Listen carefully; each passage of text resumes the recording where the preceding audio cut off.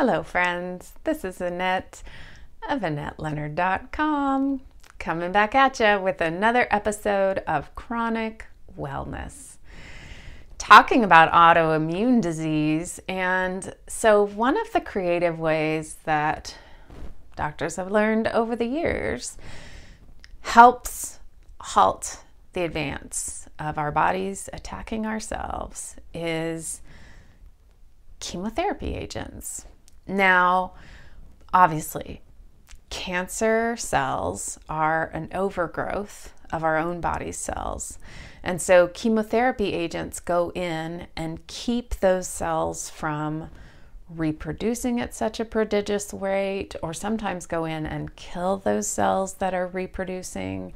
And so chemotherapy agents have been used in very small quantities. So not at all in the quantities that they are giving to cancer patients, but those same drugs just scaled back to daily kind of doses are now being given to those of us with autoimmune diseases. One of the most popular is called methotrexate, and that one's given in pill form.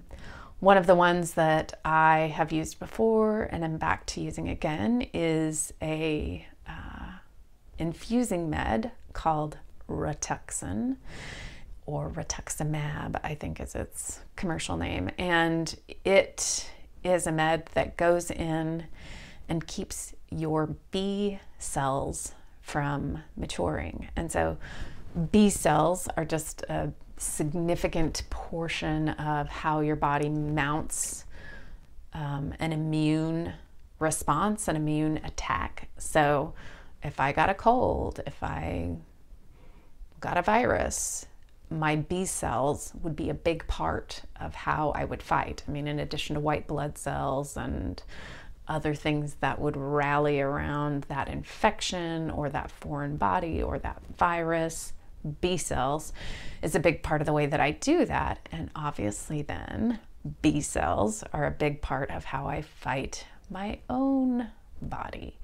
And so if I keep those B cells from maturing, I turn down the amount that I am fighting my own tissues. So it lessens the amount of damage I am doing to my own body by keeping those B cells in check. So that's one of the infusions that I do now that is thanks to a chemotherapy drug, just in lower dose. So come up with some awfully creative ways to keep those of us with autoimmune diseases from attacking ourselves. And it really is a wonder how much autoimmune diseases are on the rise. And again, if you have not read the lady's handbook for her mysterious illness with Sarah Ramey, the author that I had on my podcast a month or so ago, I can't recommend it enough. It was so well written and does such a good job tracing the thread of why in modern society autoimmune diseases are on such an uptick. I would really encourage you to pick up a copy of that. It's a great book. It's written by one of us with chronic autoimmune disease, chronic illness, and does a great job unpacking why we are at such a fever pitch today for high propensity of autoimmune diseases. All right, I'll be back again. And in the meantime, what meds are you taking if you have an autoimmune disease? Do you know whether you're on a biologic or on a derivative of a chemotherapy agent?